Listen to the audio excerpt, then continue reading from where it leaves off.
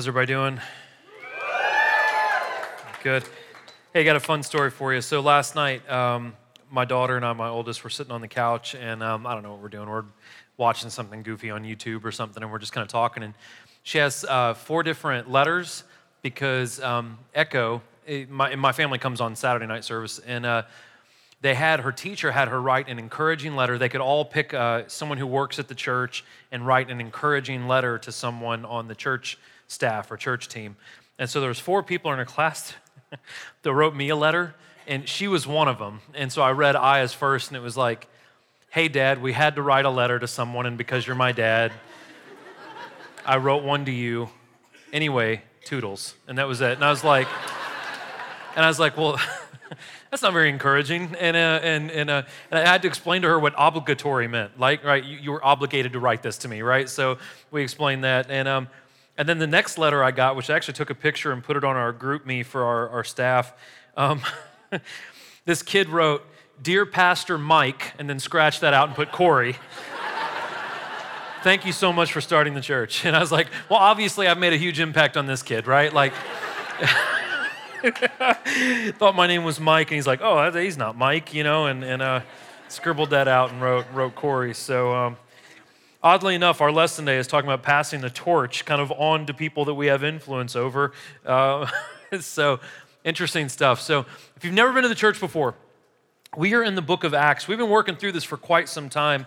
We're on chapter 20 today, and it's the 5th book of the New Testament. If you have a Bible, if you don't, it's fine. There's a notes handout you should have gotten, and you should also have, if you haven't downloaded the app yet, if you click on sermon notes on services, everything's there, so very handy.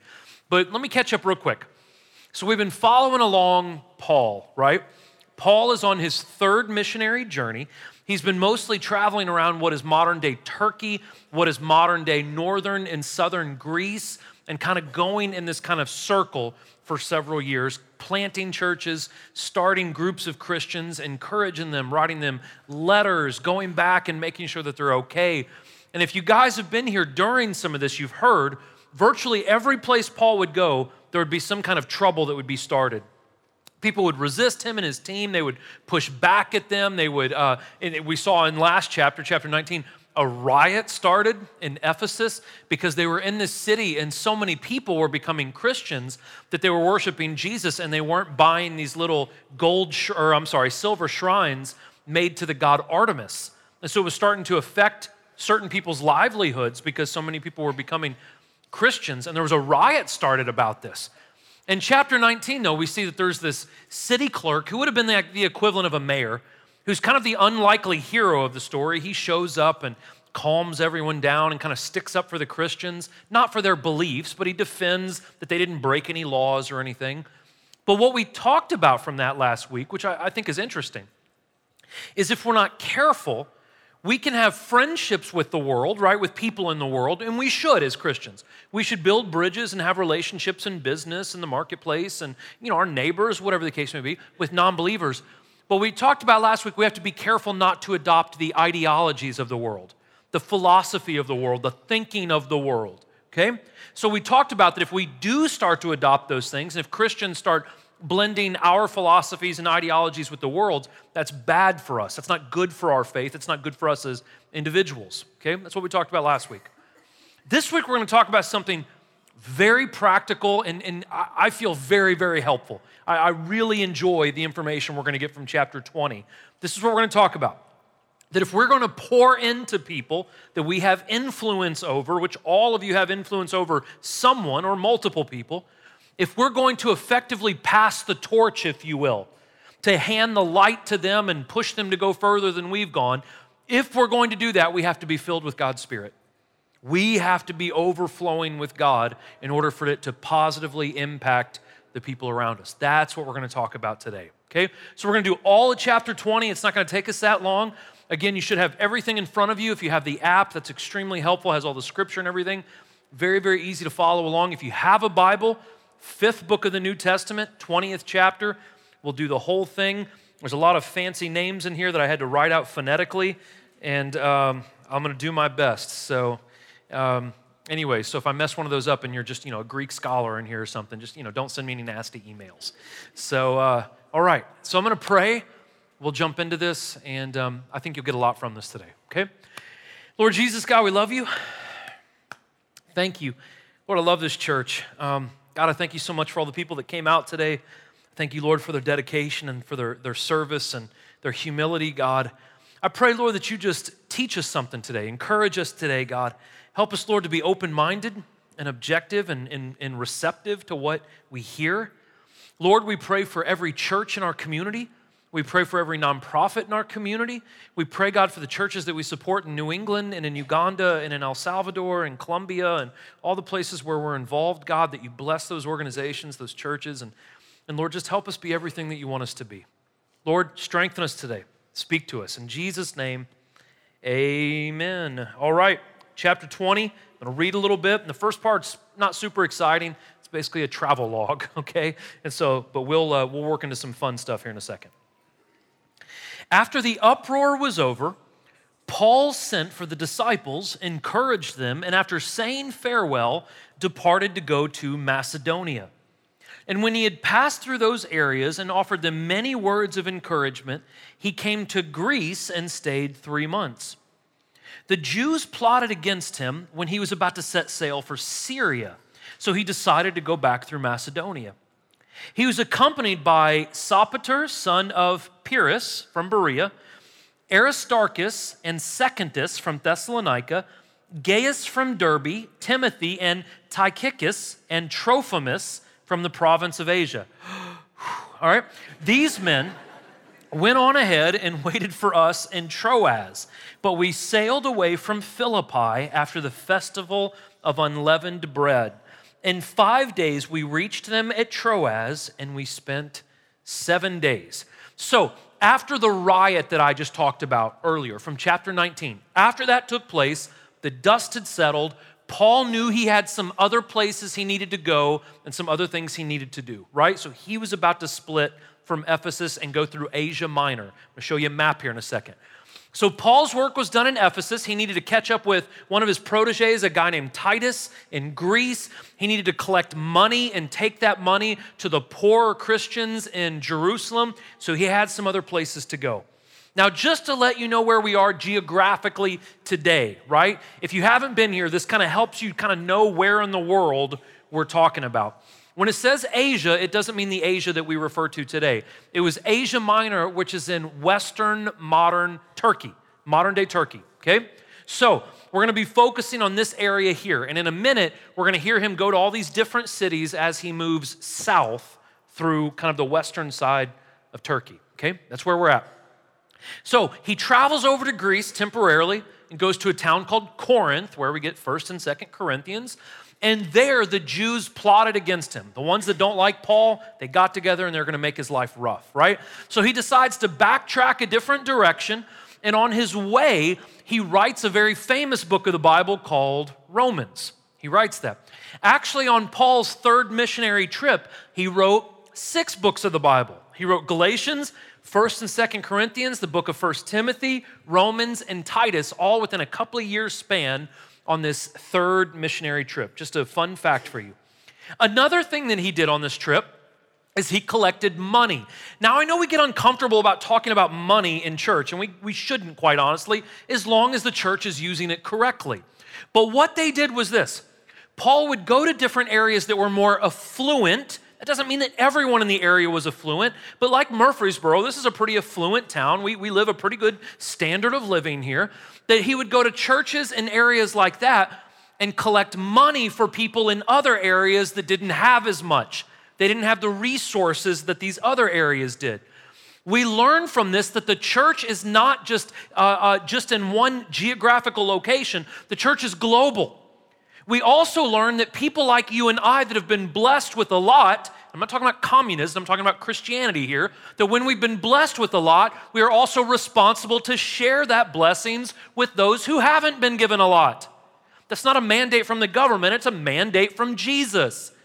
And so we take those resources, I'm talking about us, And we give them to 260 orphans in Togo, Africa. We give them to people in Uganda. We give them to people in El Salvador. We give them even to different places in the United States, Massachusetts and New Hampshire and Vermont, and pretty soon Albany, New York. We give them to these areas because they don't have the resources that we've been blessed with here. And that we should do that with joy. That's a wonderful thing. Because just because our brother lives in Africa, they're still our brother, right? And we should be pulling our resources to help the ones that need it. You guys are awfully quiet, right? Okay, so anyways. So Paul took a large group of men with him. Why? Because he had a lot of cash with him. He couldn't just like Western Union it back to Jerusalem, right? So he had a team of guys with him, and they did a couple of different things. One, they offered protection for him. You're traveling with a bunch of money, it's good to have some men with you to make sure that it doesn't get stolen, right?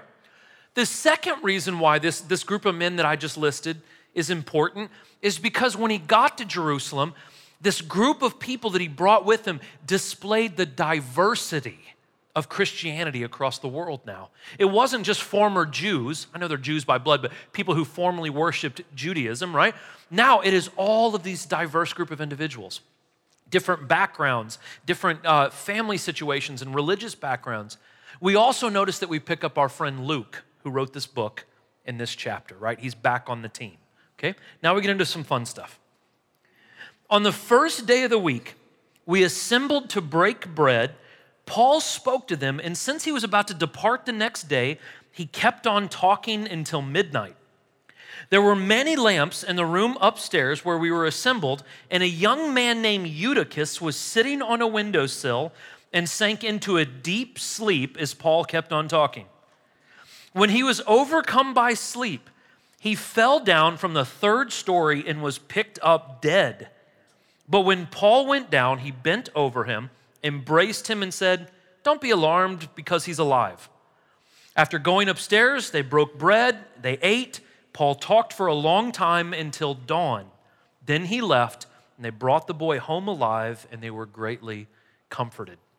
So, here's one of the several references in the New Testament about people worshiping on Sunday, not Saturday. Typically, most of the Jews that would become Christians still worshiped on what was considered the Sabbath day, Saturday. But I'll get to that here in a second. One of the things we see here is this. We see the fundamentals of what this should be in this passage. They got together, they worshiped, they heard teaching from someone who knew about the word, and they took communion together. These are kind of the three basic functions of the gathering, the church gathering. Not of what the church does in the community, but what we do when we get together. We worship, we hear the word of God, we take communion. Pretty simple stuff. We also see that a lot of people worked on Sundays in this culture. So not only did they move it from Saturday to Sunday, they started having services at night. The reason why they did that is Paul knew that the church gathering times had to be flexible because people's secular lives often weren't flexible. Now, what do we get from that? Why is that important?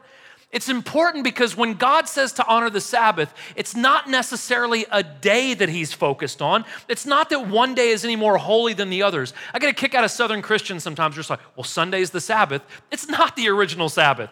That was Saturday, right? So our Saturday crowd thinks they're a lot more spiritual than you guys anyways. But that's not true. But what's interesting is, it's not the idea that one day is holier than another day. It's the idea that God wants us to take the time to get together corporately, to worship, to read the Word of God, and to remember Him through communion. It doesn't matter if it's a Tuesday, a Saturday, or New Vision just started doing a service on Thursday. There's nothing less holy about Thursday than Sunday. It's making it convenient so more people can come in and we can worship together. That's the point of the Sabbath. Not that there's one day of the week that's better than the rest.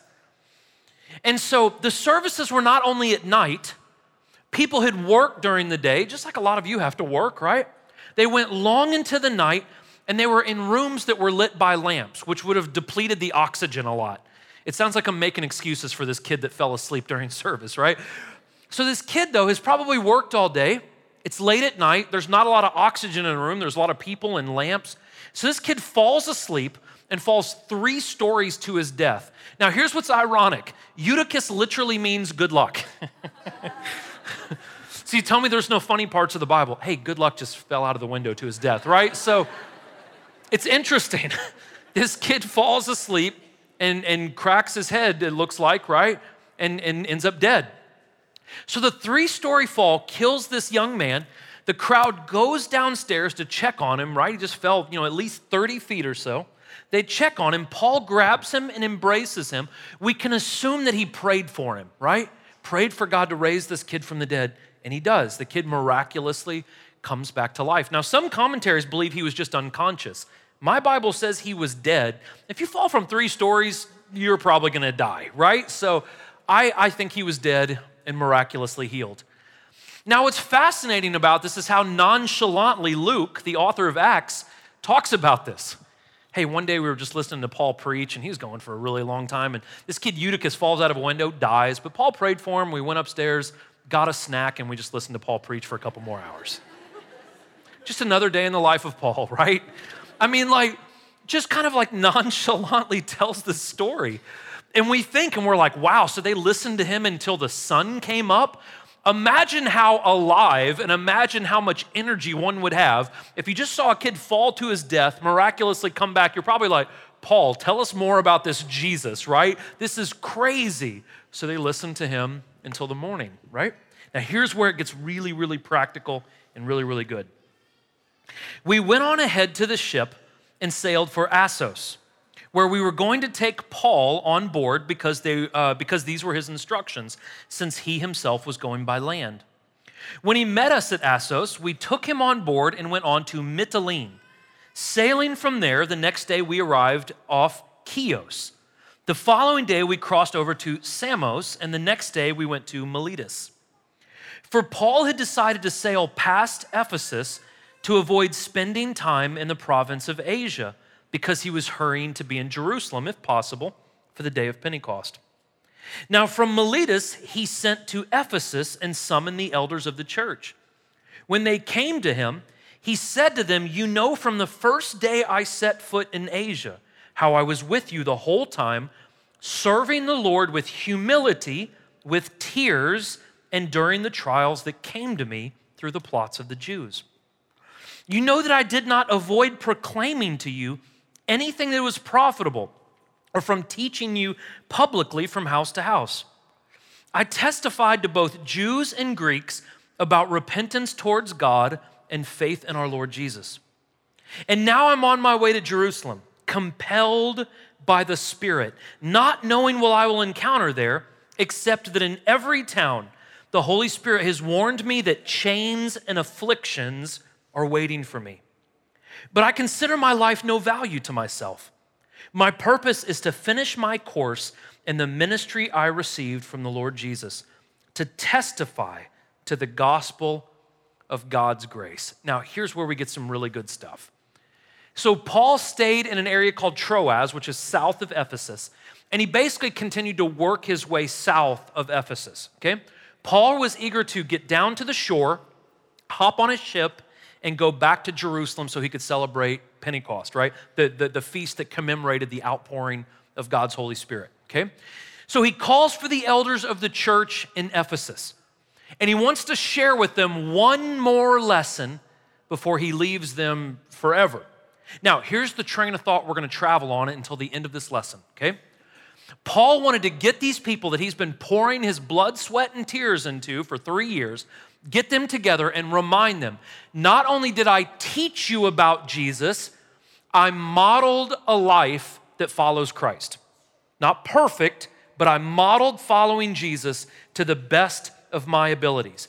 So what he was saying is, don't just do what I tell you to do what I have modeled for you to do.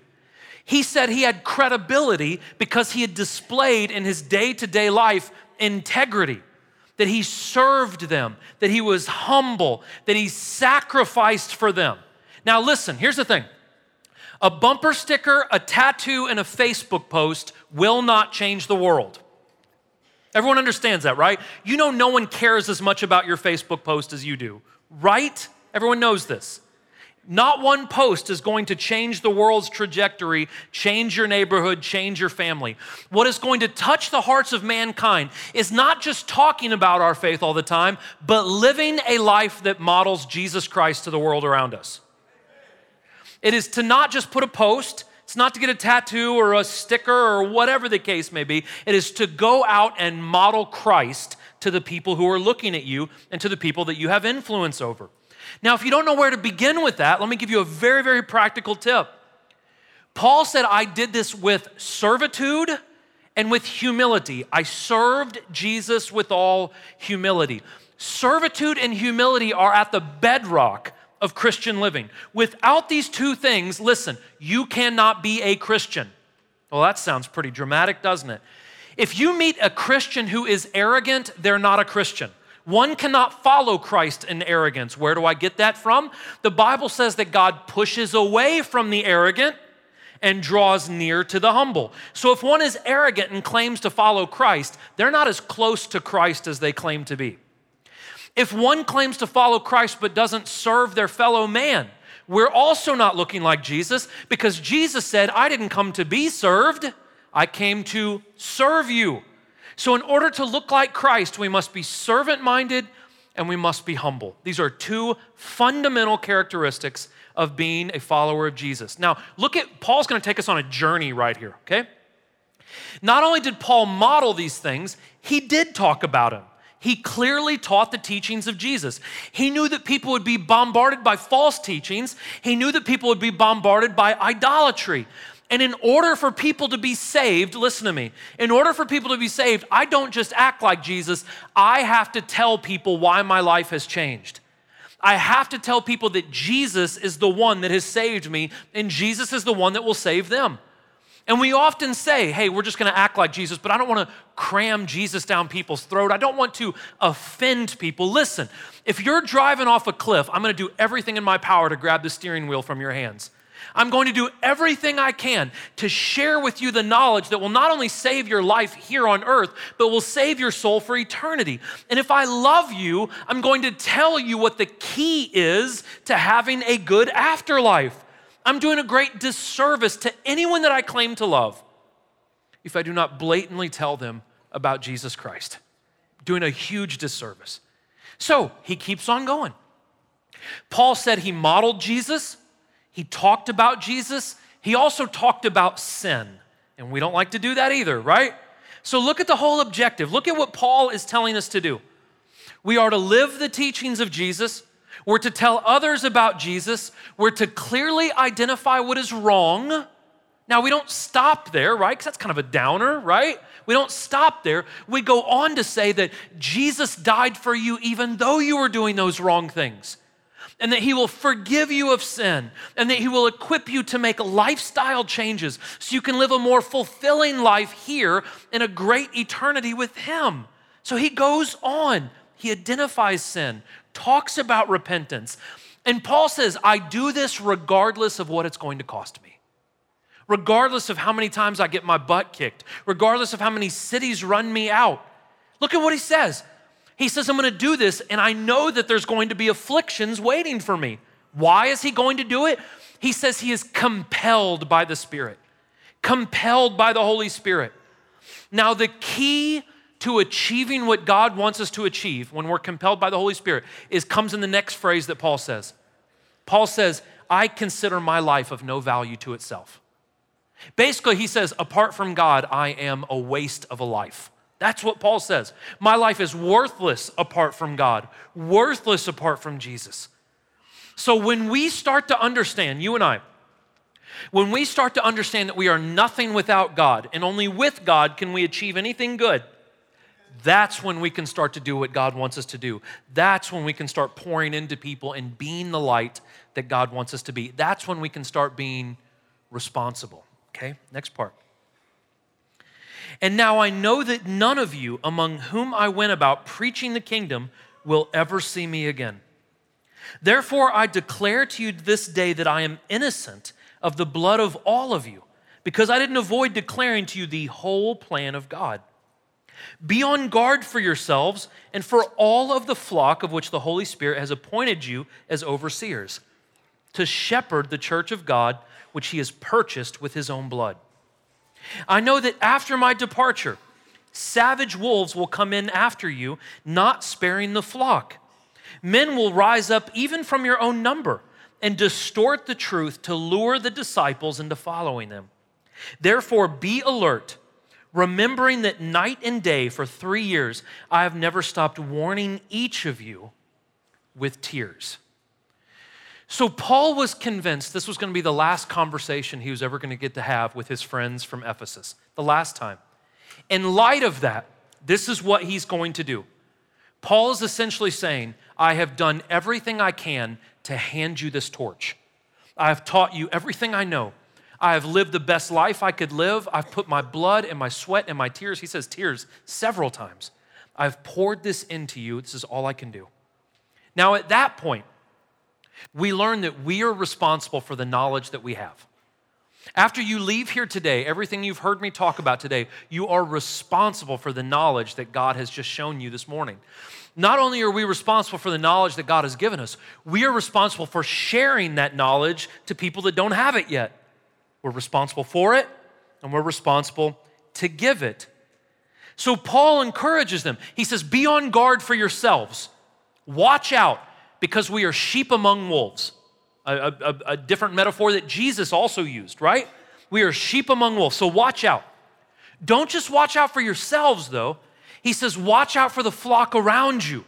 Watch out for your brothers and sisters, the people that you've been appointed to look after. And though Paul in this chapter is talking to church leaders, pastors, people who are leading the church, every single one of you in this room, every single one of you, I don't care how old or young you are, at one time or another, God will put people under your care. Those of you who are parents, it should be loud and clear, right? God has put people under your care to oversee, to look after, to influence in a positive way, to keep them safe. That's what we are called to do. So here's where we get real practical. Paul reminds the Christians that you are precious. You have been purchased by the blood of Jesus Christ. You're extremely valuable. So protect each other, lead people into a closer relationship with Jesus Christ. And then the last thing he says, warn them. Warn them that there are false teachers, even people among you that will teach false things. He says, warn each other what is right and wrong. Warn each other what unrighteous living will do. And again, guys, we're always so afraid to warn each other. But man, if you see me flirting with a woman that's not my wife, you come up because you love me and tell me. Man, if you keep doing that, it's going to destroy your family. It will destroy this church. It will mess up your life. You're not hurting my feelings by doing that. You're loving me by doing that. So we warn each other. We guard, we protect, we lead. We look out for other sheep in the flock because there are wolves all around us. Last part. And now I commit you to God and to the word of his grace, which is able to build you up and give you an inheritance among all who are sanctified. I have not coveted anyone's silver or gold or clothing. You yourselves know that I worked with my own hands to support myself and those who are with me.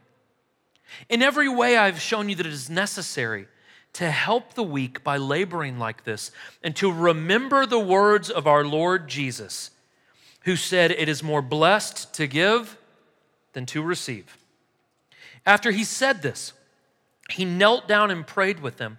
There were many tears shed by everyone. They embraced Paul and they kissed him, grieving most of all over his statement that they would never see his face again. And they accompanied him to the ship. So Paul leaves the Ephesian leaders with probably the most important reminder. He said, look, I've worked with you for 3 years. I've given you everything I've got, but it's not me that saved you. It's not me that has changed your life. It's not me that has changed your cities. It is God.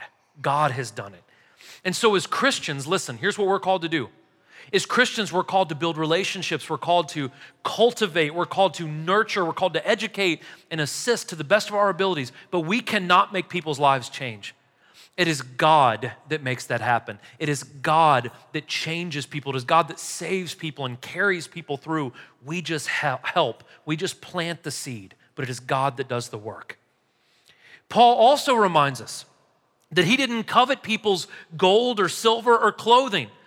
And what this shows us is it is easy for Christians to be enticed by the pleasures and the materialism of the world. Guys, I'm going to give you guys some grace. It's no wonder that so many Christians are materialistic and shallow and covetous because we have created houses of worship that are materialistic and covetous. You go into most churches, I'm just going to expose you how much of a jerk that I am.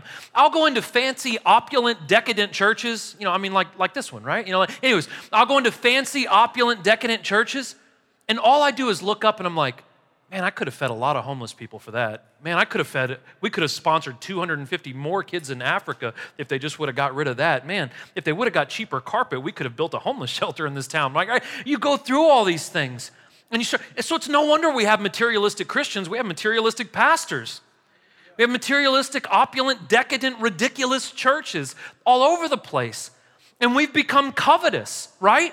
You guys know that's a 10 commandment, right? That we're not supposed to look at other people's belongings and be jealous and want those things. You guys know that's one of the 10 fundamental disciplines of the Christian faith. You guys know that. In 2016, everyone forgot that, right? Everyone's like, man, we need to take from those rich people because I don't have those things. That is a 10 commandment. If they're rich, that is between them and God and what they do with their money and their finances. And it's not ours to get involved in. Now, should God convict rich people to be benevolent? Yes, but I'm not going to do that because the Bible tells me not to do that. So we need to be careful looking at other people's things and being covetous of that, right? And so we have so many Christians that act this way because, quite frankly, churches have not done a good job of modeling that we shouldn't be materialistic. We shouldn't be coveting others' things because those are sins and they are not characteristics of the Christian. They are not. So here's what Paul does. Look at this final scene of chapter 20. It's pretty sad. So he's sitting here at the dock, right? The boat is there. The ramp goes up to the boat. And these people that he has given everything to, he has been beaten for them. He's been run out of town for them. He's suffered all kinds of horrible things spoken about him, and riots have been started because of him.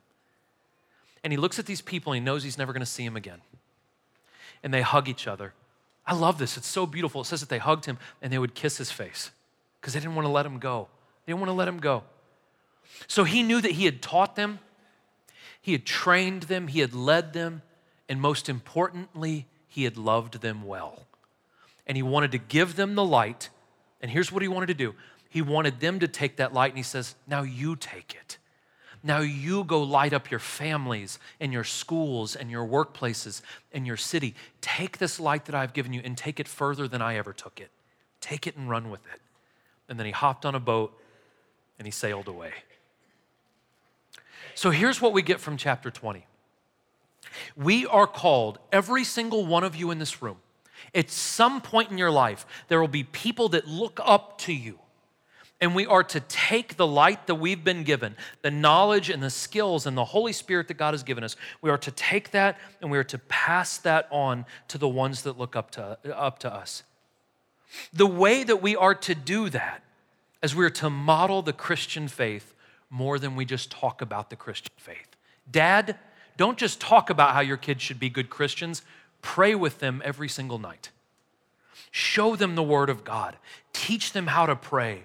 Let them see you being affectionate towards your wife. Let them see you working hard, but also spending time with them. Model for them what Jesus wants us to be.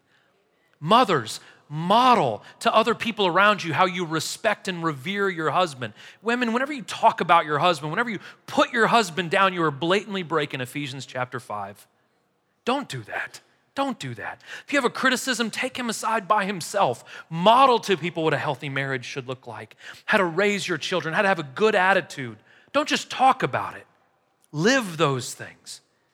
Because God has given us the responsibility to guard people. It means protect them.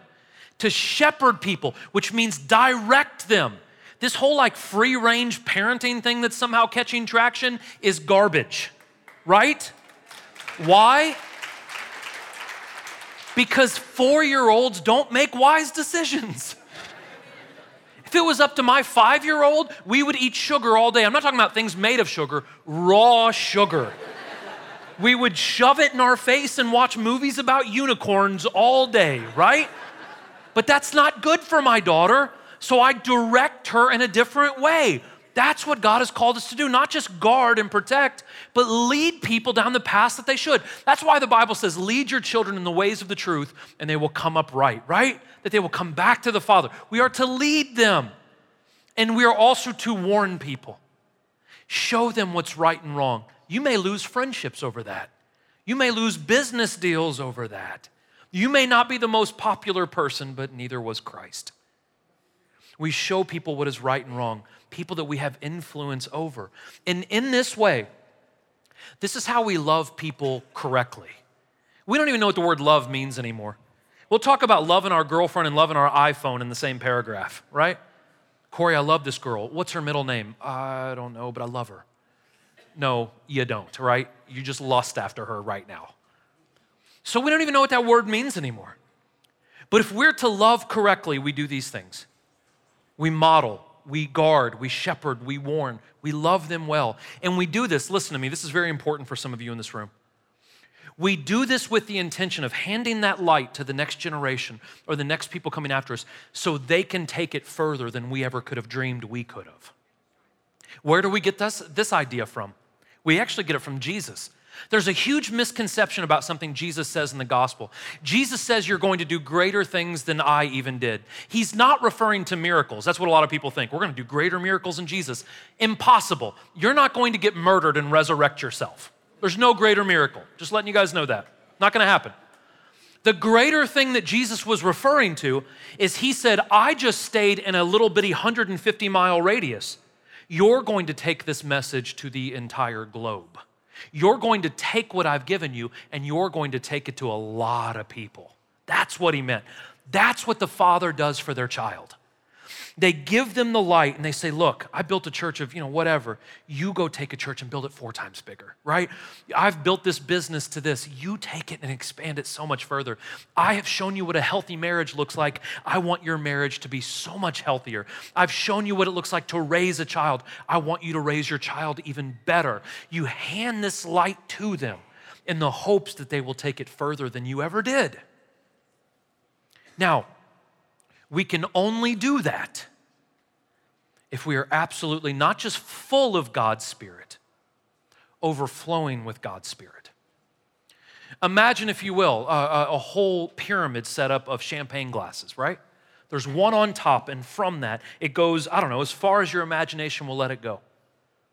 Now, what happens is if we fill that top one up, 99% with champagne, right? We fill it up 99%. All the glasses that fall underneath it are still empty. But if we continue to pour into that one glass on top, it fills up 4, and then 8, and then 16, and then 32, and then 64, and you get the picture. It goes on and on and on. As long as it is constantly being filled up, it can constantly pour out, and it touches so many things. It gets into so many glasses that by the time it gets to the bottom, we don't know how many people it's affected yet. It's the same thing with our lives. If we're going to positively impact maybe the 3 or 4 people closest to us, or the 8 or 12 that are around us, or the 16 or 18 at work, or whatever the case may be, we're not just filled with the Spirit, we must be constantly poured into by God. It trickles down to the people below us, and it changes the world around us. It changes our marriages. It changes our dynamics with our kids. It changes schools, and it changes governments, and it changes marketplaces, and it affects everything around us. But it all is contingent on us being constantly poured into by the Holy Spirit of God. Now, the problem is this. Many of us have been misdirected. We've become selfish, right? We don't want our cup overflowing, but we want it just full enough to make us feel good. Or we have filled our cup up with things that are not of God. Those things have spilled over, and what has that done for us? It's made divorce go out the roof. It's made children run wild. It's let people go homeless. It's let churches fall apart and marketplaces be corrupt. It's let all of these repercussions of us being full of evil things that pour out.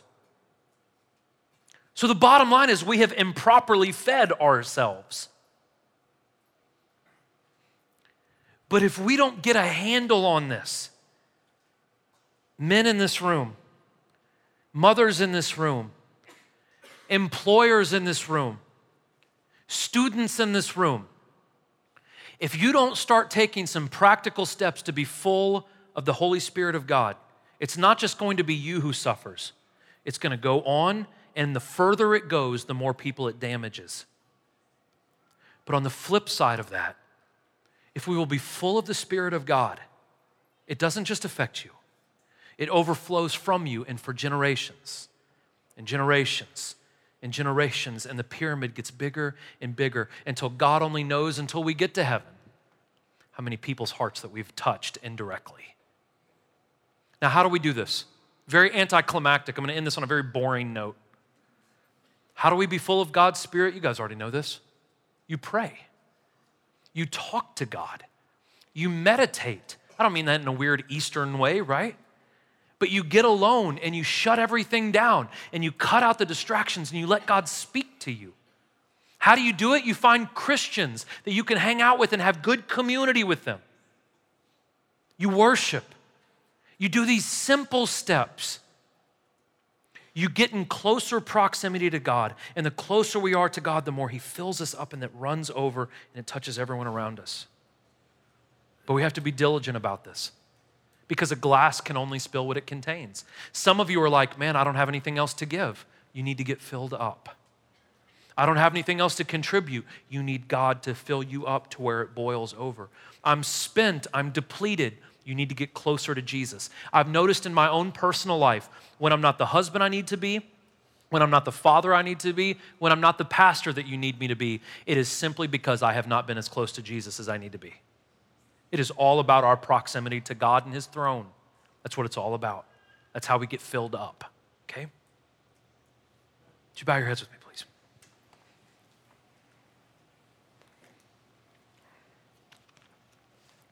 Listen, if you are in this room and you are not a believer, you're not a believer, I just want to challenge you, and I don't mean that in a combative, mean way. I want to challenge you to think about something. If you're in this room and you're not a believer, I want you to ask yourself, have the things I have filled myself up with, are they giving me contentment and joy? I'm not talking about like what sex does in the moment or what taking a hit of whatever does in the moment. I'm talking about long-lasting contentment and joy. Are the things that you have been filling yourself up with, are they giving you the results in life that you want? And only you'll know the answer to that. If they're not, I want to challenge you to look for something else. Be open-minded to what I've talked about today. If you are in here and you are a Christian, but you feel spent, you feel empty, you feel depleted, you feel like you just don't have any more to give, listen, I can empathize with you. I've been where you're at. I was there just a couple of months ago. But let me tell you what the answer is. It's simple, but we need to be deliberate when we do it. You have got to get closer to Jesus. Not just because you need it, but the people that look up to you need it as well. The people at your workplace need it. Your spouse needs it. Your kids need it. Your school needs it. MTSU needs it. It's not just you. There are other people looking at you. And we've got to give them the light. And we've got to hope that they take it to more people than we did. There'll be people up here at the front to pray for you if you need it. All the way around you is communion. Listen to me as your heads are bowed and your eyes are closed. The communion around you represents Jesus Christ's body and blood that He gave, He died for us while we were still sinners. But He also resurrected so we could be full of His Spirit and that it could overflow. That's what that represents. You can ask God to forgive you. You can take communion and you can pray, Jesus, fill me with your Spirit. Equip me, God. I want to be closer to you so I can positively impact those around me. Lord Jesus, God, we love you. We thank you. My prayer, Lord, for every single person in this room, God, is that you not only fill us with your Spirit, but you continue to pour into us so it overflows and it just bleeds on to everyone around us, God. Lord, I know for a fact there are people in this room who feel tired. I pray, God, that you give them rest. I pray that you give them sustenance. God, I pray, Lord, that you fill them up and encourage them and equip them, God. Lord, we love you, and you are gracious and you are good, and you're a perfect Father that gives us everything we need.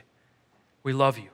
In Jesus' name, amen. I love you guys so much. You're welcome to help yourself. Thank you.